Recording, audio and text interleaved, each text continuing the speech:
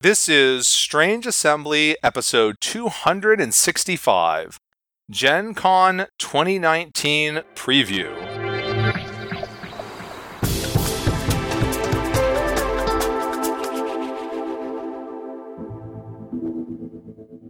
I'm Chris Stevenson, and here with me today is Jay Earl. Hello. And this is Strange Assembly, your tabletop gaming podcast. We are talking today about Gen Con 2019, although I realize that calling it a preview may be overselling a bit. We're going to talk about some individual games that we're highly anticipating, but like top 10 highly anticipated games from these two people is a really long episode title, so... Yeah, and significantly less interesting of a one. Because I bet there were at least a couple of you that clicked thinking this would actually be something interesting instead of just us rambling about board games. Well, anyone who clicks on this thinking it's going to be something other than us rambling about tabletop games is that's made an error in fair. judgment. That is fair. I suppose they should know better than to listen to us. Yeah. We apologize for anyone who thought that there was going to be some sort of insightful economic and political analysis going on here, because this is the wrong insightful podcast. Period. Yeah, we're the wrong podcast for insight. So, Gen Con, we're going to assume that basically you all know that Gen Con is the largest tabletop gaming convention in this hemisphere. This year, if you don't count Trade Day, it runs from August 1st through August 4th in Indianapolis, Indiana. I will be there. Jay will be there. You can find our booth nowhere, because who do you think we are? We don't have such things. Yeah, we're nowhere near cool enough to have a booth. No, there's the one podcast booth as far as I'm aware of, but that's not us. Yeah. We're barely cool enough to actually go. What do you booth? Crazy talk. Yes. We're not uncool enough that Gen Con doesn't bar our entry. No, yeah, exactly. Not yet. We've met that threshold. Just barely. So, what we're going to do is Jay and I are going to go back and forth talking about our top 10 most anticipated games for Gen Con 2019. There's no objective criteria for this, right? This is just whatever it is that each of us feels is most interesting. There will be some commentary in here, perhaps, about why we think certain kinds of things are or not interesting, so you'll get some idea about why we picked the ones that we picked. And then at the end, we'll give you what we'll pretend is a more objective measurement by taking a brief run-through of what the hive mind on Board Game Geek thinks are the most anticipated things for Gen Con 2019. But why don't we kick it off with your number 10 most anticipated game for Gen Con 2019, Jay. Okay, so my number 10's a little bit of a cheat, because this was it's technically retail releases at Gen Con, but it was a Kickstarter. I've actually already got the copy. I got it yesterday. I haven't brought it to the table, but I have looked at it. It looks very cool. It's a game. It's called Set a Watch. The theme is you're a party of adventurers. You're camping for the night. You need to set a watch because monsters are going to attack you at the night. It's a co-op game where waves of enemies are going to come at you and you need to fight them off and survive till the morning. That was Set a Watch by Rock Manor Games. It will be for sale at Gen Con. They are apparently in booth 2612 for those of you that are going and hopefully know how to read the ridiculousness that is the map of the vendor hall. The exhibit hall, yeah, it's not getting any smaller. No, it is not. It's not that bad, though, right? Like, you start in the front left corner. If it's a 3-digit number, the first digit. If it's a 2-digit number, the first 2 digits are what aisle they're in, right? And you start over on the left at 1, and it goes, I don't know what it goes up to. Is it 32 or something? I don't know. At least, yeah. And then the second 2 digits are how far back in the hall they are. So if you have a company that is so like I think maybe like 601 through 1201 are like right in front of doors kind of thing. Yeah, those are the ones that are going to be swarmed Thursday morning. Just swarmed with people. Yeah, so all other things being equal, the lower the last two digits are, the more the company. Oh, well, literally, it's the more the company has to pay for it. Therefore, it has to be a company that feels that there's something, because it's for those first however many rows our columns are actually in front of the doors. Once you get high enough in the columns, I mean the higher and higher columns, the company is paying less and less for. Therefore, which means that that's where you're looking at more indie sort of games, more small publisher sort of games, and where you start to get more accessory sort of products. Yeah. Yeah, over there is where you'll find like the dice and the maps and the hats and all the other random accoutrements rather than actual specific board games. We have actually talked about Set a Watch before. I think maybe last year at Gen Con. I start to lose track. Either last year at Gen Con or PAX Unplugged. One of those. Okay, so my number 10, I'm going to cheat here, actually, and tell you what's not my number 10, because when I'm doing these things, there's two things that I kind of think about a lot. One is, is the game a demo or for sale? It's a lot easier to get excited about something if it's for sale, right? Rather than if it's just a demo. Right, you can bring it home at the end of the con.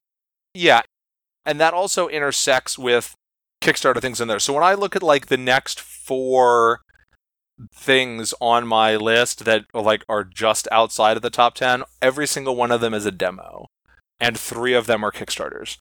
You mentioned Set a Watch is cheating because it's a Kickstarter. I mean, it's not cheating, but there's also for me, Edge of Darkness by AEG. That is a game that I'm excited for.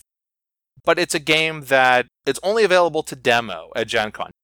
But for me, it's I got excited about it, and then I kickstarted it, and now I'm waiting for the game to come. Yeah. And so it doesn't feel like a Gen Con thing to me. So the Kickstarter games are in this odd spot. If I kickstarted them, I don't feel like a Gen Con excitement for them usually. If I didn't kickstart them, it's hard to get excited at all, because there's that double-edged swords of Kickstarter exclusive stuff.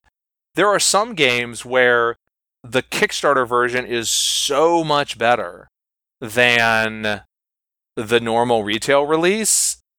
So if you didn't get on the Kickstarter, at least for me, it's really I thought about kickstarting that and then I didn't. And now maybe I'd like to play this, but I mean, I know now I'm be paying a similar price for something that's much worse, and that's the whole point, right? The whole point of offering that kind of stuff in the Kickstarter is that then the company gets to sell it directly through the Kickstarter, helping their cash flow by getting the cash up front. I mean, it totally makes business sense for the company to do that. That's the whole point, is to make you get excited and put into the Kickstarter. But still, it affects the way that I select these here. So other than Edge of Darkness, the other 2 Kickstarters on here are actually, they're close, because they're ones they had Kickstarter exclusives things, but they're not Kickstarter exclusive things that make me feel like I'm going to be getting the crummy second-rate version. Mm-hmm. Yeah. It's okay, this one had 2 promo cards. That's fine. This one has fancier dice in the box. Okay, I can live with that. So my 11 through 14, in no particular order, by the way, were Endangered, Video Vortex, Love Formula, and Edge of Darkness. Video Vortex being the one that is not a Kickstarter. But my actual number 10 is Harry Potter Hogwarts Battle Defense Against the Dark Arts. Now, this game title is a little bit misleading in that it is not Hogwarts Battle, really, and also it doesn't really have anything to do with Defense Against the Dark Arts. So keep that in mind. It is about Harry Potter, though. Well, it has to do with Defense Against the Dark Arts in that they change the game every year. So Harry Potter Hogwarts Battle was a cooperative deck building game. It was quite successful and is fun. But Harry Potter Hogwarts Battle Defense Against the Dark Arts is a 2-player only competitive deck building game. So it's I don't know. I want to say Harry Potter Star Realms, that's oversimplifying things. So you are in a duel with another wizard. Presumably you're practicing for Defense Against the Dark Arts class or something? You're Snape and Gilderoy Lockhart, obviously. Come on. In the game, you'll have the ability to pick which house you're in and like pick who your starting ally is, which then becomes a modifier within your deck. So I suspect that there are going to be some play similarity. There are going to be play similarities with Hogwarts Battle, but it's not compatible. It's not an expansion, right? Like when I first saw it, I'm like, oh, it's another expansion for Harry Potter Hogwarts Battle, which it's not. But knowing it's by the same publisher, it's the OP, which used to be USAopoly, but because I think they realized that Opoly is not actually a great branding thing for the hobby gaming market as it is for the mass market gaming market. Yeah, it's a great branding if all you are selling is licensed Monopoly games. If you're trying to sell anything else, it's not great. And the OP, I mean, most of their stuff is licensed. Almost all of it, honestly, but it's actual real games and have been for several years. They've just decided to change up the branding for this. But the original Hogwarts Battle is a solid deck building game. This is probably going to have similar gameplay, except it's just the dual game instead of the multiplayer co-op. It should be fun. The OP is at booth 137, and the game will be for sale at Gen Con 2019. What's your number 9, Jay? Alright, so my number 9 is a game called Chocolatiers. I mean, from what I've seen, it looks like it's a fairly straightforward set collection game. You take your turn, you have some options of which piece you want to take. You collect pieces, you're trying to build up matching sets, trying to score points that way by building patterns. And the theme, as you probably guessed from the name Chocolatiers, is a chocolate shop. The things you're trying to match up are different chocolates. You want to get the similar chocolates and make pretty presentations to sell them off to customers. So, fairly simple game, but I like the theme. It sounds like a nice, fun, light game. I like to have a certain amount of light games in, so you're getting towards the end of the night. You're not ready to call it a night yet, but you've only got like half an hour or maybe an hour. You want something short and sweet. This sounds perfect for that sort of lineup. So that's Chocolatiers by Daily Magic Games. It will be for sale at Gen Con, and they are in booth 250. Okay. My number 9 is Unicorn Glitterluck Cloud Stacking from Haba. I'm sorry, is this your number 9 or your daughter's number 9? It's my number 9 on behalf of my daughter. Fair enough, okay. So this is on here because, is this my cup of tea? No, but a non-trivial amount of my gaming is with my kids, and I like to get things at Gen Con that I can then bring back and play with them. So Unicorn Glitterluck Cloud Stacking, which is, I was not aware of this, not the first Unicorn Glitterluck game by Haba. There was another Unicorn Glitterluck game. I mean, it's a stacking game. So Animal Upon Animal is probably one of the better known Haba games. And that's right, the same thing where you've got wooden pieces and you're stacking them up.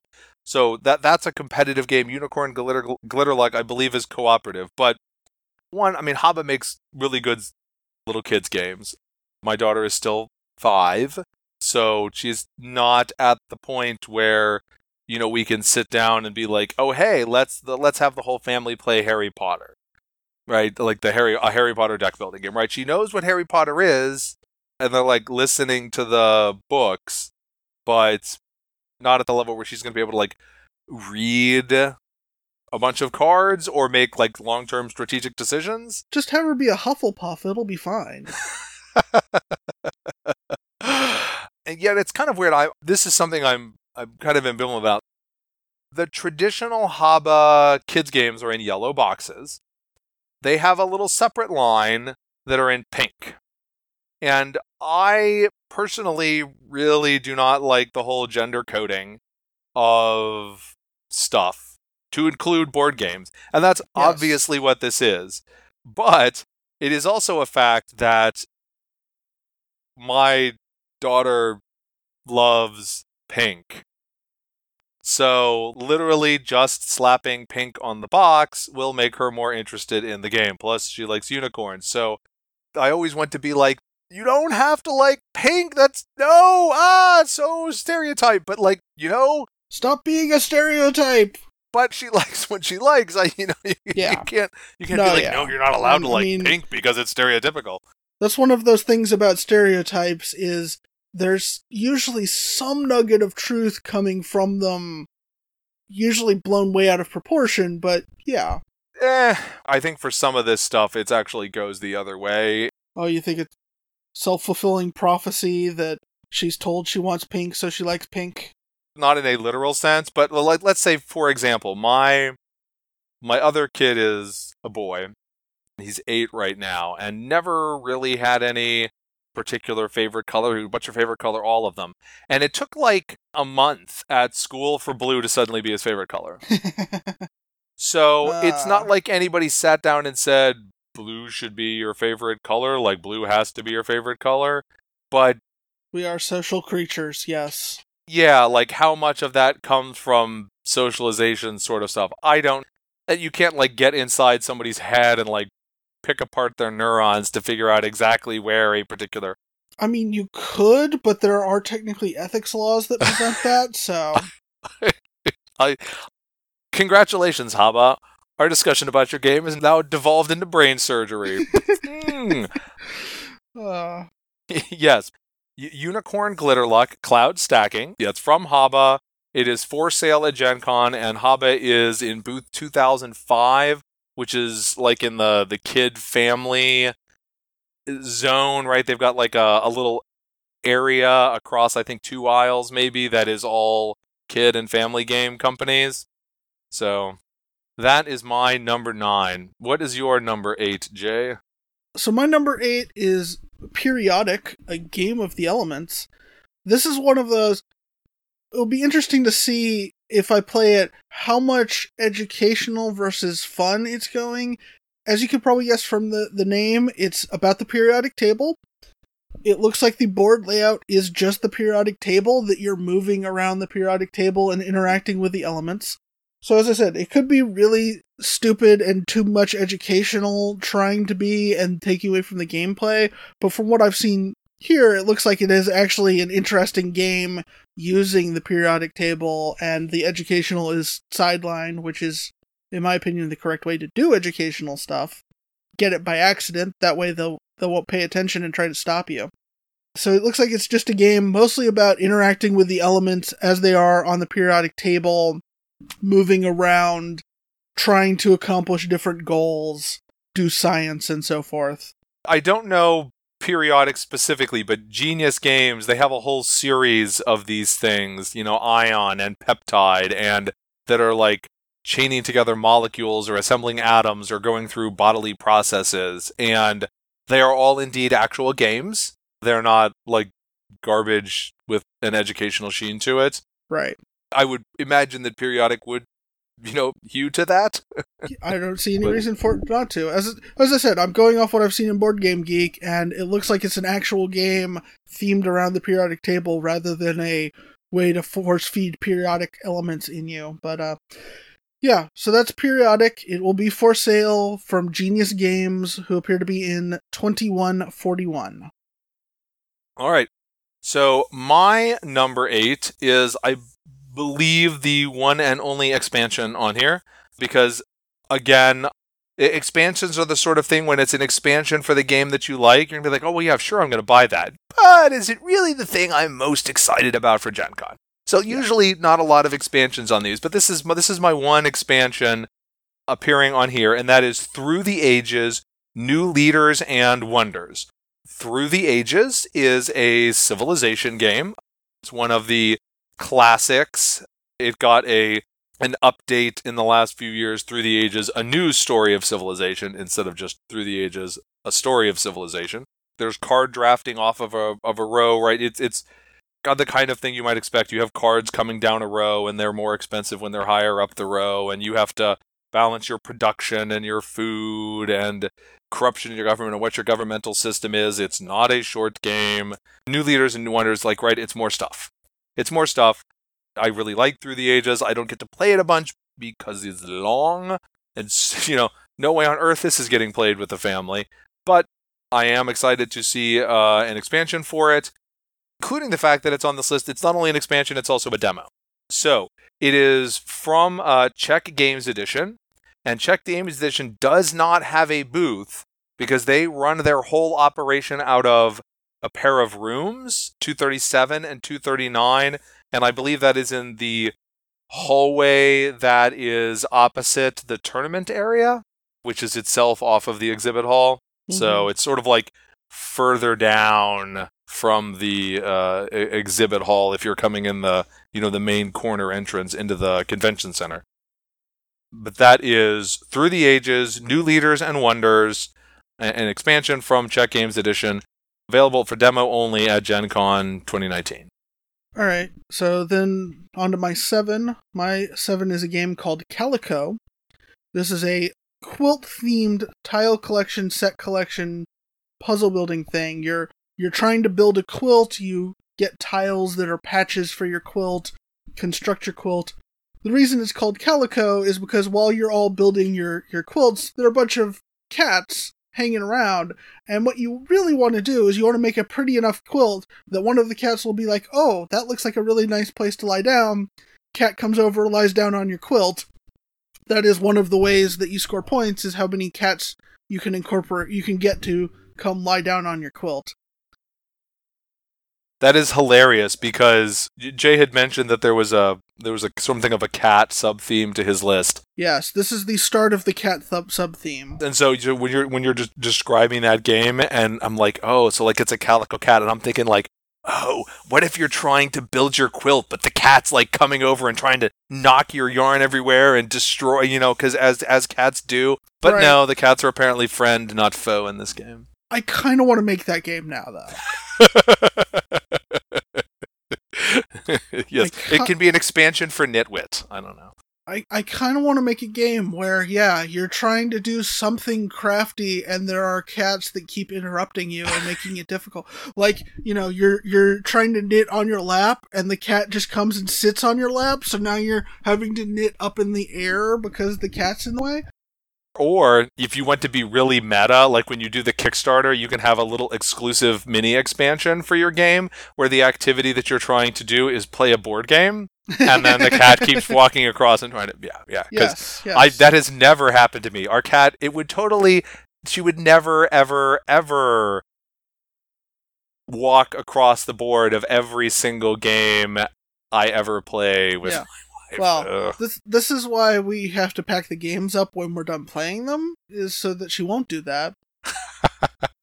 Anyway, that was my number 7, Calico. It is for demo at Gen Con. It is by Flat Out Games. They are apparently demoing it in Event Hall D.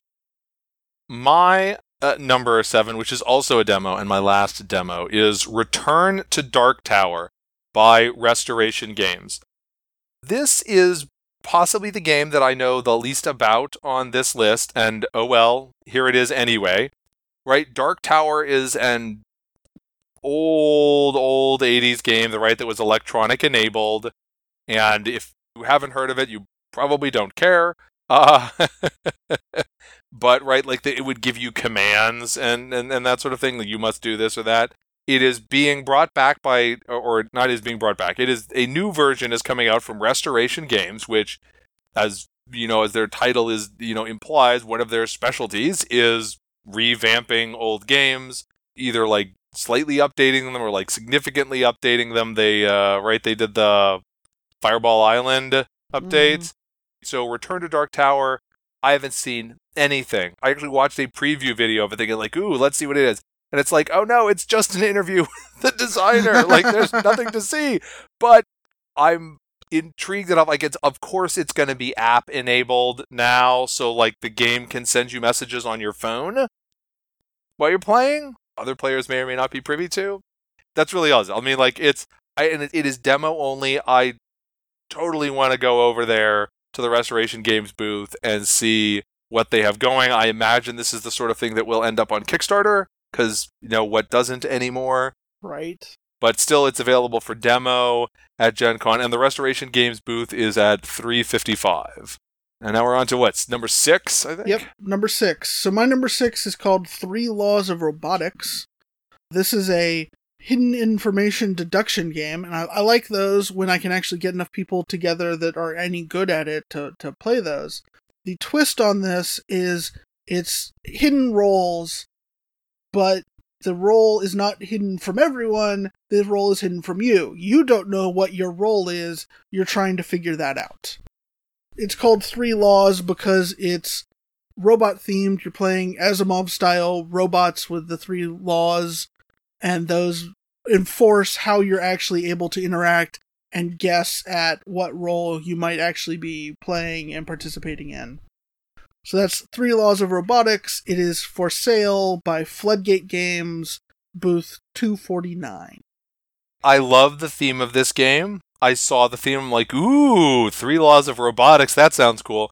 Then I saw that it was a hidden role deduction style game, and I'm like, yeah, this is Jay's, not mine. Yeah. Which is totally fair. I like those a lot more than you do. So my number 6 is Draftosaurus. And Draftosaurus is a dinosaur-themed dice drafting and placement game. I'm sorry, but it just sounds like it should also be monster truck themed. Here's Draftosaurus, raw, eating the monster truck. Sorry, continue. It has nothing whatsoever to do with Dinosaur Island, but it is themed as a game where you're building a dinosaur theme park. You have a little board in front of you where you're going to be placing your dinosaurs. Each player gets a handful of dinosaurs, and you draft them. You draft the dinosaur, place it in your park, pass. Draft the dinosaur, place it in your park, pass. And at the end of the game, you will score points based on where you placed your dinosaurs. Like, each different enclosure has its own rules. Like, this enclosure, maybe it can only have like one kind of dinosaur. This enclosure, you can have different kinds of dinosaurs as long as they're the same size, and then how many of the slots you fill in. It's a very fast playtime. It's supposed to play in 15 minutes or so, and it supports up to 5. So dinosaurs are still a nifty theme. I like drafting.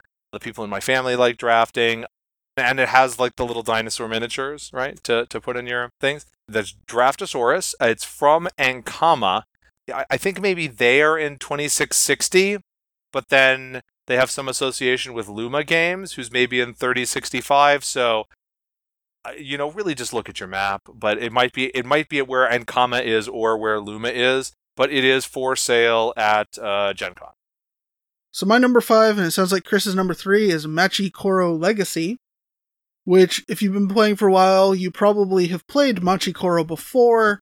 It's a dice game where you're trying to build up a city. Every turn you're rolling a die or dice, and that tells you which buildings are actually activated that turn. And then Legacy, again, if you've been playing board games for a while, you've probably heard of the Legacy movement, all of these Legacy games that started with Risk Legacy. So I'm really curious how this peanut butter and chocolate are going to go well together. That's Machi Koro Legacy. It's for sale by Pandasaurus Games in 1441. As Jay mentioned, it is number 3 on my list. I don't have a lot to add. Like, oh, Machi Koro, know what that is. Ooh, Legacy, I like that.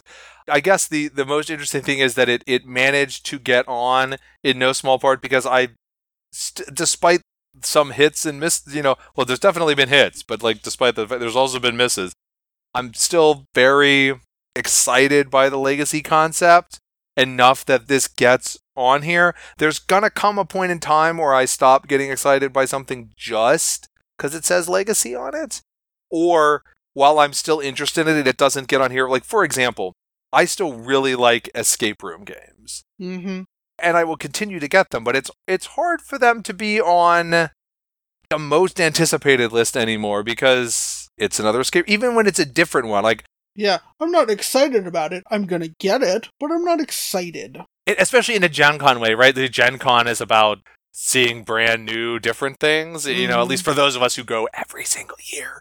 Yeah. But even then, like, there is Cranio Creations has an escape room style game it's being demoed at Gen Con called Mystery House Adventures in a Box. and it's an escape room game that you use the box as kind of like the room with clues and slots in it and stuff. So like it's actually doing something different with the escape room thing, but it's also like, and I like escape rooms, but again, like it's hard to get super excited. Will I look at it? Yes, but is it one of my most anticipated things? Another escape room game? I don't know. Yeah. Sorry. But yes, Magic Horror Legacy is my number 3, but my number 5 is Fight Club, the home game. Chris, what are you doing? You're breaking the first 2 rules. Yes. I first saw something about this at PAX Unplugged last year in the form of literally just a sign about it. They had nothing but the sign, but I'm like, ooh, a Fight Club game. So, with some of these things, right? Like when you have these just deluge of games coming out, theme is a way to get attention. That doesn't mean that you got on the list, but it's a way to get attention. And I do like Fight Club. It has a lot of cool things to it. I feel obligated to point out that I am aware that the actual philosophies espoused in Fight Club are really, really awful. While there's cool sounding sound bites, it would be a really terrible way to be. Yeah. Yeah, I think the point of it that people miss because they're only paying attention to the surface is, no, this is a horrible way to live your life.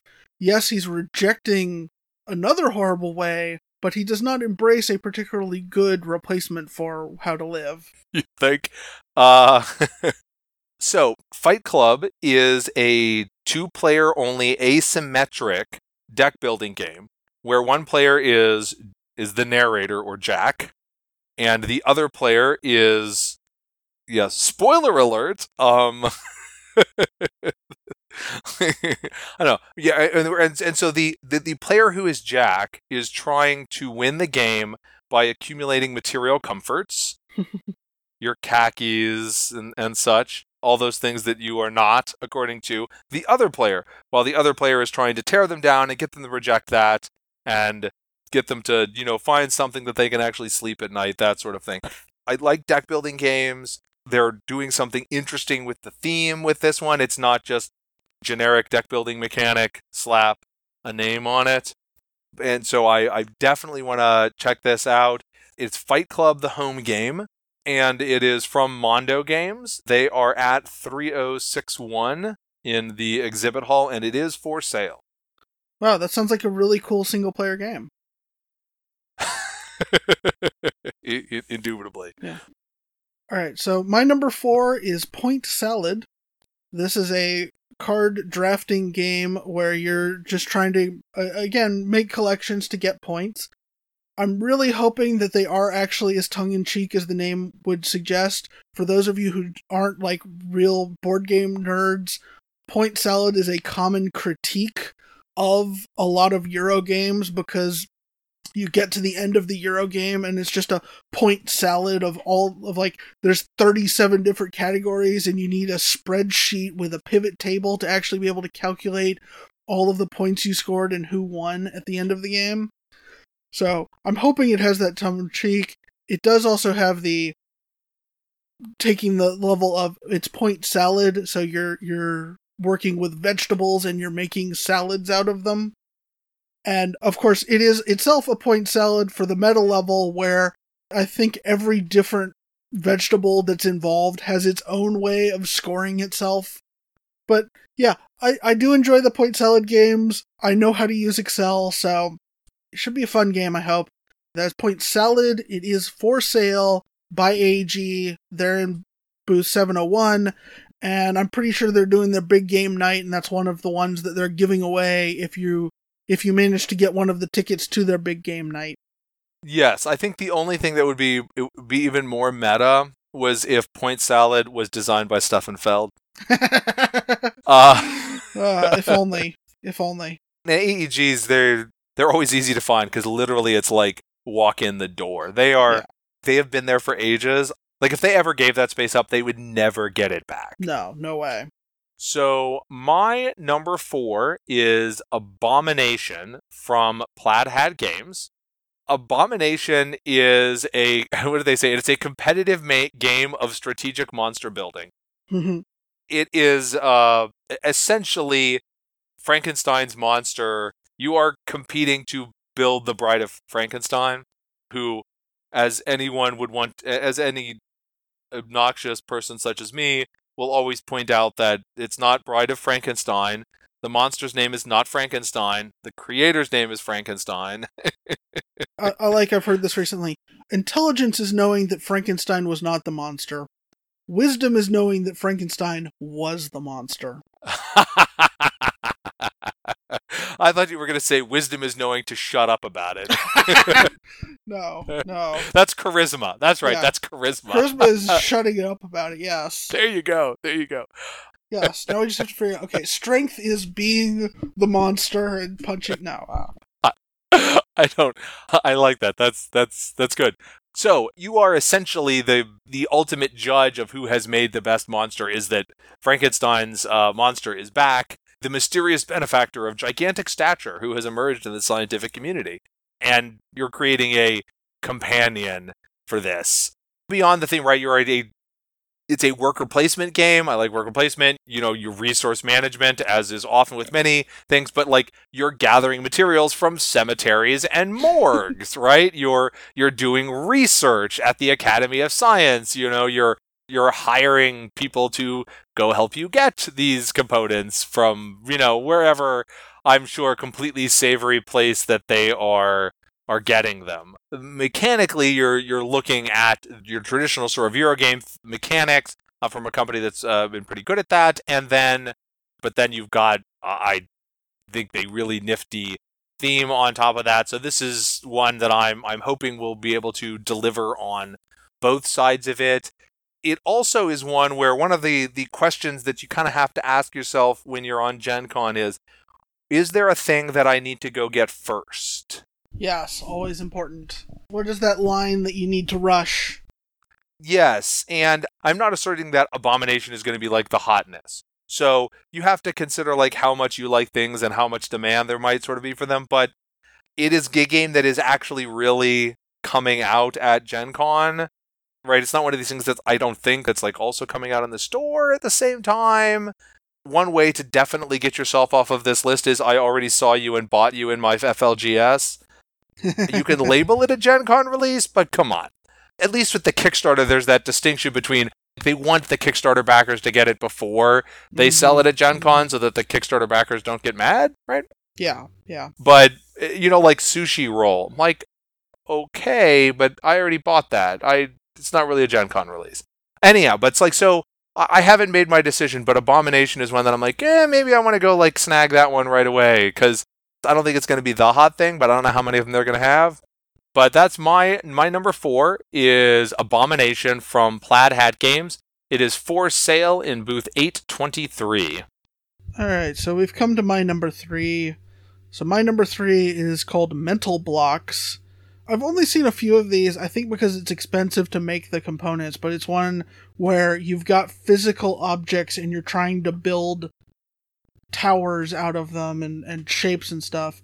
The twist on this, so it's a cooperative game where what exactly you're trying to build is not known to everyone. Everyone's got a different view of what the end product should look like. So, like, maybe I've got the left side and you've got the front, and together we need to figure out, okay, how do we put these blocks together to actually form the shape that is being suggested by these?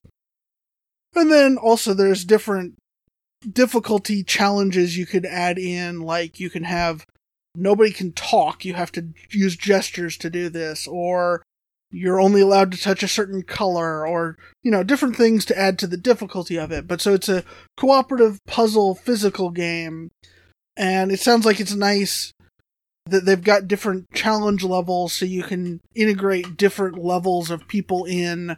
You can bring the kids in and just play it very straightforward, or you can play it with a bunch of board gamers and there's a potential trader mechanic to break it up and make it interesting. So that is Mental Blocks. It is for sale by Pandasaurus Games. They are still in 1441. Ooh, double dip on the top half of the list from Pandasaurus. Yeah. Well, we already talked about my number 3 earlier, so I guess we'll just slide straight into your number 2. Number 2, getting back to the cat theme. We're going to wrap up with a cat theme. is Isle of Cats. There's an island full of cats, and there's some sort of disaster coming. So you have to, you're on a boat, you have to go, you have to rescue as many cats as you can.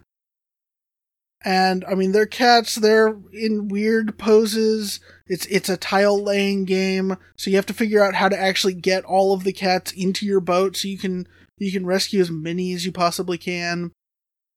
And I think there's a few other ways that you are getting points, but that's the basic gist of the game, is you gotta rescue cats, because they're in trouble and they're kitties. It's for demo at Gen Con. I think they're doing a Kickstarter, so that's Isle of Cats by City of Games. It'll be demoing in 2760.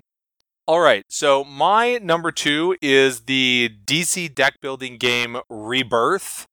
So you've had for a while now, you have both the Marvel deck building game and the DC deck building game. And the DC deck building game is more straightforward, right? It's just really you have a row of cards and you buy cards off of it.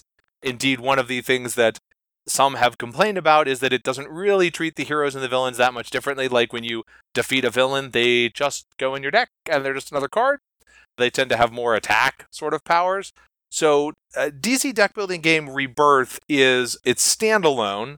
It's its own thing, but I mean there will be cross compatibility with existing DC deck building game. It's not a Rebirth as in, oh no, you can't use your old cards anymore. But in Rebirth, there is no longer the whole villains go into your deck, and there are now movement and locations. So you actually will be moving around I don't know if it's a literal board, or probably not a literal board, but you'll be moving around the board to different locations. And so in order to defeat a villain, you have to go there. And so like you don't get attacked by a villain when another character plays a villain card out of their deck. You get attacked by a villain because you're on the space with the villain and the villain attacks you. You can play it competitively or cooperatively. If you're playing it cooperatively, like you get a mechanical bonus for having defeated the supervillain, like a one-time thing that will help you go along. Competitively, you get victory points for defeating the villains, right? Whoever has the most victory points at the end wins. So this one is up here because we regularly play the DC deck building game at our house. That is actually a game that we can play with the whole family. Not that she doesn't need help with some of the cards, but my daughter can, in fact, add up power, +2, +1. I do keep having to try to convince her that kick's not actually a good card. The object is not to get as many kicks as you can. I mean, I guess technically this is an expansion, and I said earlier there weren't any more expansions than this, but it's not, I guess to me it's not really.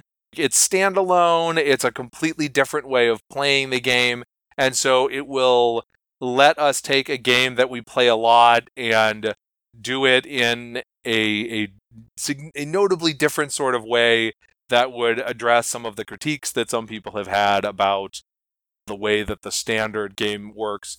So I'm really looking forward to the DC deck building game Rebirth. It is from Cryptozoic. They are in booth 503, and it is for sale at Gen Con. Leaves just your number 1 over there, Jay. Alright, so my number 1 is a game called Furry Foodies. You're a hungry cat, again, cat theme, and you want to eat. And for some reason, the humans don't want you to eat, so they're going to try to stop you. It's another set collection game. One of the things I really like about it, though, is because you're a cat, even if you knock food on the floor, you're getting points, because cats like to do that. But yeah, you're just trying to sneak as much human food as you can to collect the most points. So yeah, it's a nice, light, cat-themed strategy game. That's Furry Foodies by the OP. It's just a demo at Gen Con, but I'm probably going to go check it out. That's the OP in 137. That leaves just one left on my list, and anyone who listened to our Gen Con 2018 preview probably has a pretty good chance of guessing what my 2019 number 1 is. So last year I got to put 3 role-playing games, I think, at the top of my list, or not got to, but did. Yeah. This year, there's just the one role-playing game on the list, but it's kind of the same as one of the ones from last year, and that is that the second edition of Pathfinder is launching at Gen Con. So it's for sale at Gen Con. It is also probably for sale at your friendly local gaming store starting on the first day of Gen Con. So this is a thing that you can go get right away, even if you're not at Gen Con. But in brief, Pathfinder started out as essentially setting material for Dungeons & Dragons 3rd edition, and then when Dungeons & Dragons went to 4th edition, Pathfinder basically became Dungeons & Dragons, 3.75. Mm-hmm. So this is 3.8? No, it's not. It is definitely a change. It's not 3rd edition anymore. It's not like it's a completely different thing, right? Like, D&D 5th is not D&D 3rd.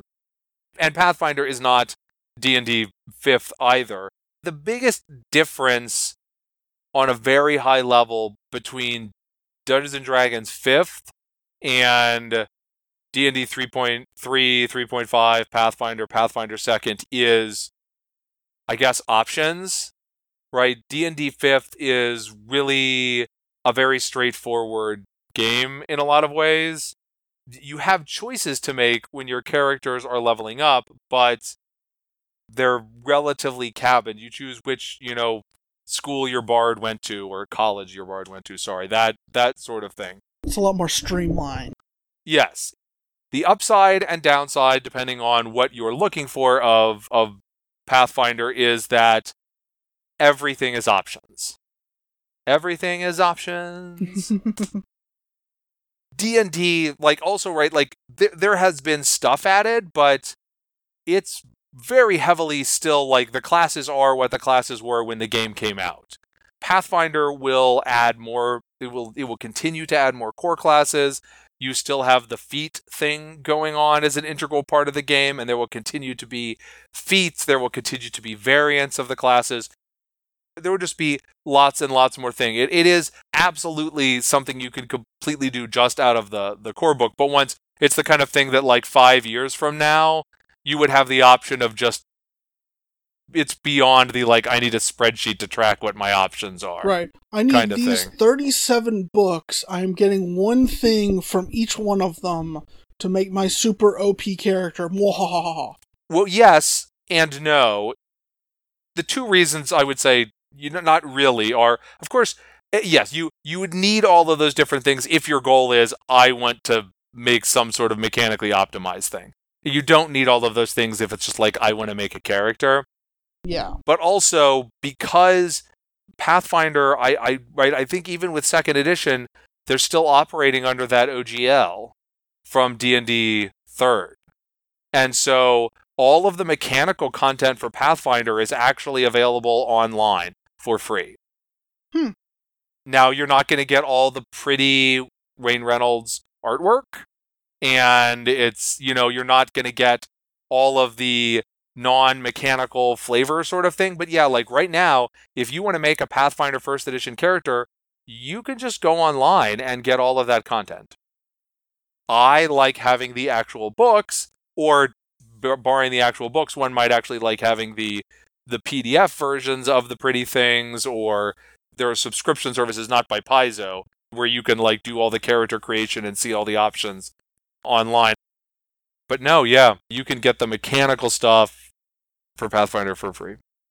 But personally, if it's the sort of thing you I support the company, but you don't, but yeah, or you can do something I'm going to buy the core book, and then I'm going to buy, supplements that I'm really interested in, but maybe I don't go and buy a book that I'm otherwise not interested in just because there's one feat that I want to use. But D&D is great, Pathfinder is great, and I have been playing these sorts of games for decades and decades, and at whatever point in time, because I assume that at some point there will come a point in time, but maybe not, but right, if at whatever point in time, D&D releases a 6th edition, right, it's going to occupy this spot. When Pathfinder does this, they're going to occupy this sort of spot. It's just, when you're talking about anticipation, there are board games that are like really fantastic.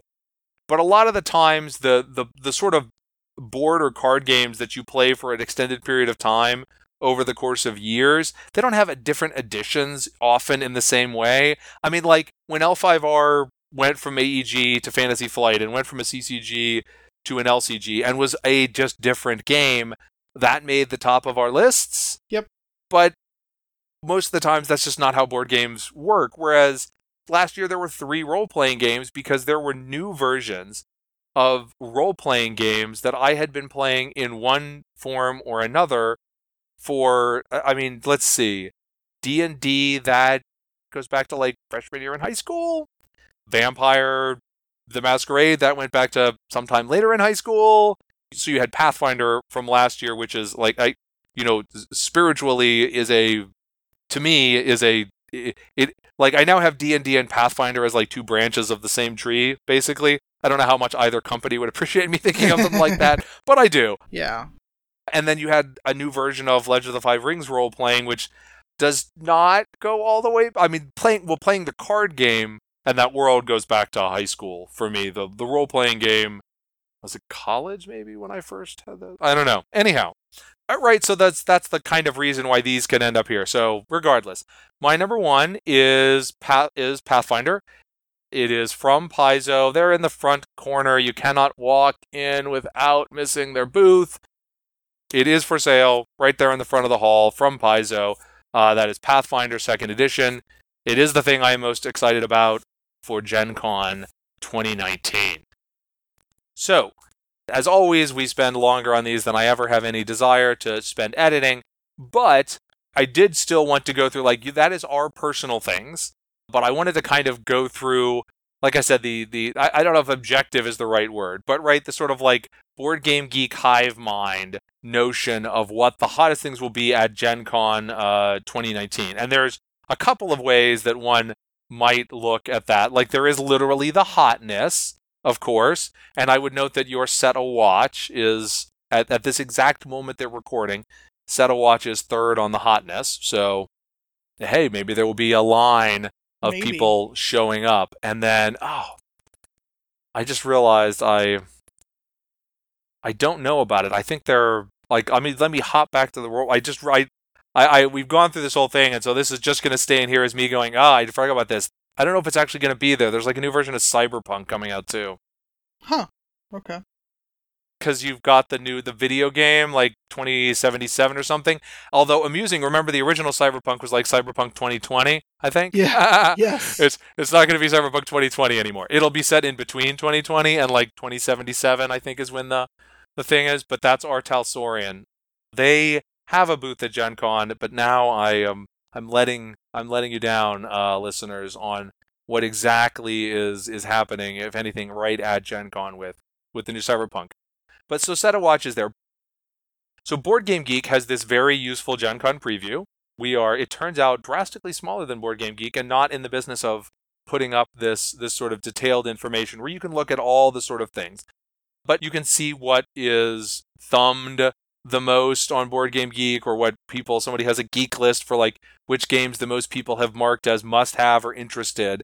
And whatever these are worth, but I thought it might be like interesting, like here are things that other people are marking that, and then we can chime in with anything as appropriate. But the number 1 thing is so here's the interesting. So the number 1 thing on the list is Isle of Cats. Everyone agrees. Kitties. Gotta save the kitties. Yes, although there's a reason I think why it's here that's not related to Gen Con. And I've forgotten whether or not you mentioned this, Jay. This was your number 2, Jay, but it's on Kickstarter right now.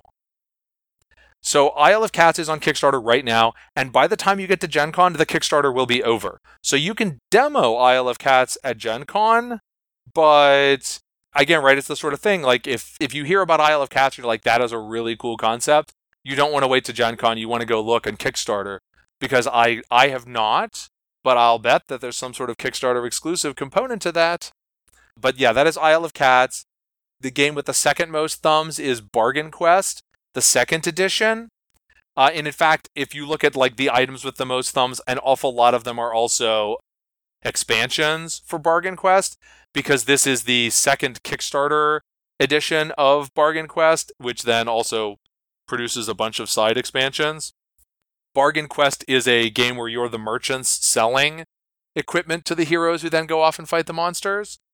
It's a really nifty concept, but it's also like a second edition and something that went through Kickstarter, so Yeah.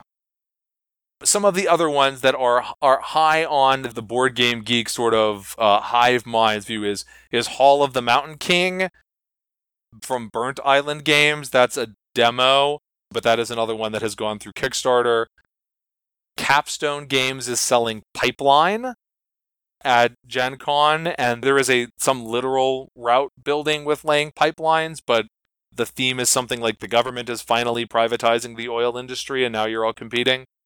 There's the Artemis Project, which is a dice placement game. That is from Grand Gamers Guild, which also did Endangered, which I mentioned earlier. This one was a Kickstarter, but it is actually for sale now. And the Artemis Project, I believe, is you're drilling down into Europa, the moon of Jupiter, and as competing economic interests. There's Terror Below from Renegade Game Studios, right? Like you're out in the desert and there are monsters coming up. Black Angel, which is Twa in space, basically, from Pearl Games. That's for sale. There's the somewhat misleadingly named Clank Legacy Acquisitions Incorporated Upper Management Pack. As was announced at PAX Unplugged last year, they are making a Clank Legacy game that is cross-branded with Acquisitions Incorporated, which is a Penny Arcade spin-off. It started as an actual play series, or continues as that. But you may have noticed, there's been a whole bunch of Acquisitions Incorporated cross-branded stuff. The capstone being that they literally released a Dungeons and Dragons Acquisitions Incorporated book this year. So Clank Legacy Acquisitions Incorporated, and if you're not familiar with Acquisitions Incorporated, it's what if you took the traditional D&D activities of going out and killing monsters and fighting Treasurenaut, and you actually had a company where that was what the company did, and it's a comedy. And so Clank Legacy Acquisitions Incorporated is not out yet, and it is not coming out at Gen Con. Maybe there'll be more about it, I don't know, PAX Unplugged. But, so I saw this, and I'm like, what? I didn't know that Clank Legacy was out yet, and it's not. But this expansion is compatible with normal Clank and with Clank Legacy. And so, the Clank Legacy Acquisitions Incorporated expansion is being released before Clank Legacy Acquisitions Incorporated. It's a little confusing. Hilarious, yeah. Actual game would have been on my list, but it's a little weird. Also, Renegade Games is coming out with a Power Rangers game and a bunch of expansions for it. This one ran through Kickstarter, and the problem for me is I'm just a little bit too old for Power Rangers. If it was the exact same thing, except you, I don't know, called it Voltron instead? Where are you in the Power Rangers scheme of things, Jay? Yeah, I was there for the first wave and then missed out, so it's not a huge nostalgia itch for me. Eggert Spiele has Era, Medieval Age, that's for sale. It's a roll and write, but instead of being a roll and write, it's a roll and build. So you have a little board where you're physically putting your city pieces in to a pegboard instead of drawing them on a map. I'm not a huge roll and write person, but it seems like if you like roll and writes, this is way better because it's got little miniatures to physically build your city with. Was there anything else that you wanted to highlight from the top of this is what the BGG hive mind thinks might be the thing to get? Yeah, I think you've covered everything that had piqued my interest in there, so. And of course, we haven't talked at all about Fantasy Flight in this entire thing. That's usually the question, what's Fantasy Flight's big thing? I haven't seen anything really, but they're usually so close to the vest, I know that the Clone Wars Legion is coming, but I don't know if it's actually going to be at Gen Con or not. It seems like they don't announce anything until it's like the week of or the week before. So we're recording this too early to have seen anything that like Fantasy Flight is actually like would actually be new there. There's not a new LCG hitting as far as I'm aware. That's the sort of thing they like to launch at Gen Con. Yeah. I'm sure there will be a lot of focus on the new Lord of the Rings thing that they have and still do Legend of the Five Rings. You still can't go wrong stopping by Fantasy Flight, but you probably want to like go to the Fantasy Flight website on like Wednesday and see what they've announced over the last week and a half. Yeah, and I mean they do their in-flight report Wednesday night where they're gonna. I mean that's not gonna be a lot of at Gen Con, but that's where they're gonna announce their big stuff for the next year. So that is a little bit about what the world as a whole might want to see at Gen Con and what Jay and I's top 10 at Gen Con will be. We will both be at Gen Con this year. We'll be there at least all 4 days and however much of Wednesday. We're there for, I think this is the first year where neither of us is signed up to do any of your, big tournament sorts of things. So I can't say, hey, check us out on Friday at the L5R Grand Cote or something like that. But, if you do happen to see some random person wandering by in a Strange Assembly shirt, say, hey, Chris! Yeah, because nobody else has the shirts. Yes, but don't you have one, I think? I have one. I will probably wear it one of the days if I can find where I hid it from last year's Gen Con. Whereas I do indeed have enough Strange Assembly shirts that I wear. It is kind of funny. I'm not going to do it different because it's like our show, so how could I not wear our shirt? But like, when I go to these conventions like this or back, it's like the geekiest sort of thing, and yet I can't wear like, oh, what's my coolest like super geeky t-shirt thing? It's like, oh, no, it's just my t-shirt for my own podcast, of course. Yep. You do get to see things like I have this really nice N7 Mass Effect hoodie, and I can't wear it these days because it's too warm right now, Yeah, I was going to say, Gen Con is not the place for a hoodie. It is not. It is not at all. I'm thinking like, man, should I just like wear shorts? It's just so hot. Yes. It is so hot. Yes, you should. But normally, if I wear that on a normal day to a normal sort of place, that will be the sort of accessory that most people would just never see. Like people will recognize and be like, "Whoa, that's so cool," which is like that's nice when that happens, right? Who doesn't like that?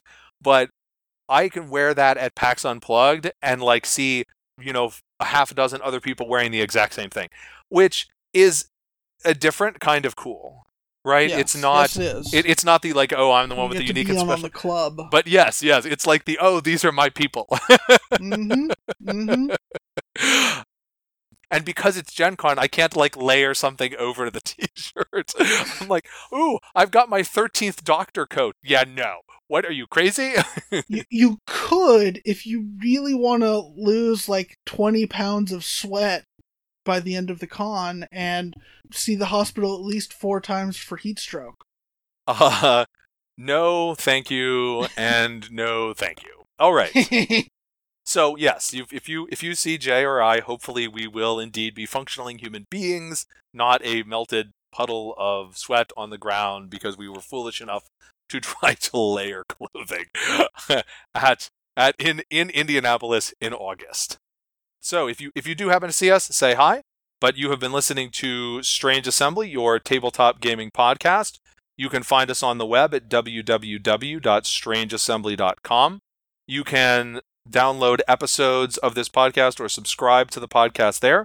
You can also find our podcast on iTunes, and you should be able to find it anywhere that you otherwise go to download your podcasts. I know we had some issues with that, so if you are listening to this, but you are not finding Strange Assembly episodes on your pod-catching service, please let me know so I can try to address that situation. I am Chris at strangeassembly.com. I also love to hear from you about any of your other comments, criticism, feedback, praise. I oddly enough, especially like praise, if you happen to have any of that. You can also find us at the usual social media. We are at Strange Assembly on Twitter. We are facebook.com/Strange Assembly. And we're also Strange Assembly on Instagram, which is often not super relevant, but probably will be much more relevant when we're at Gen Con, and there will be lots of interesting things to take pictures of. But until then, for J. Earl, I am Chris Stevenson, and this is Strange Assembly. Never stop gaming.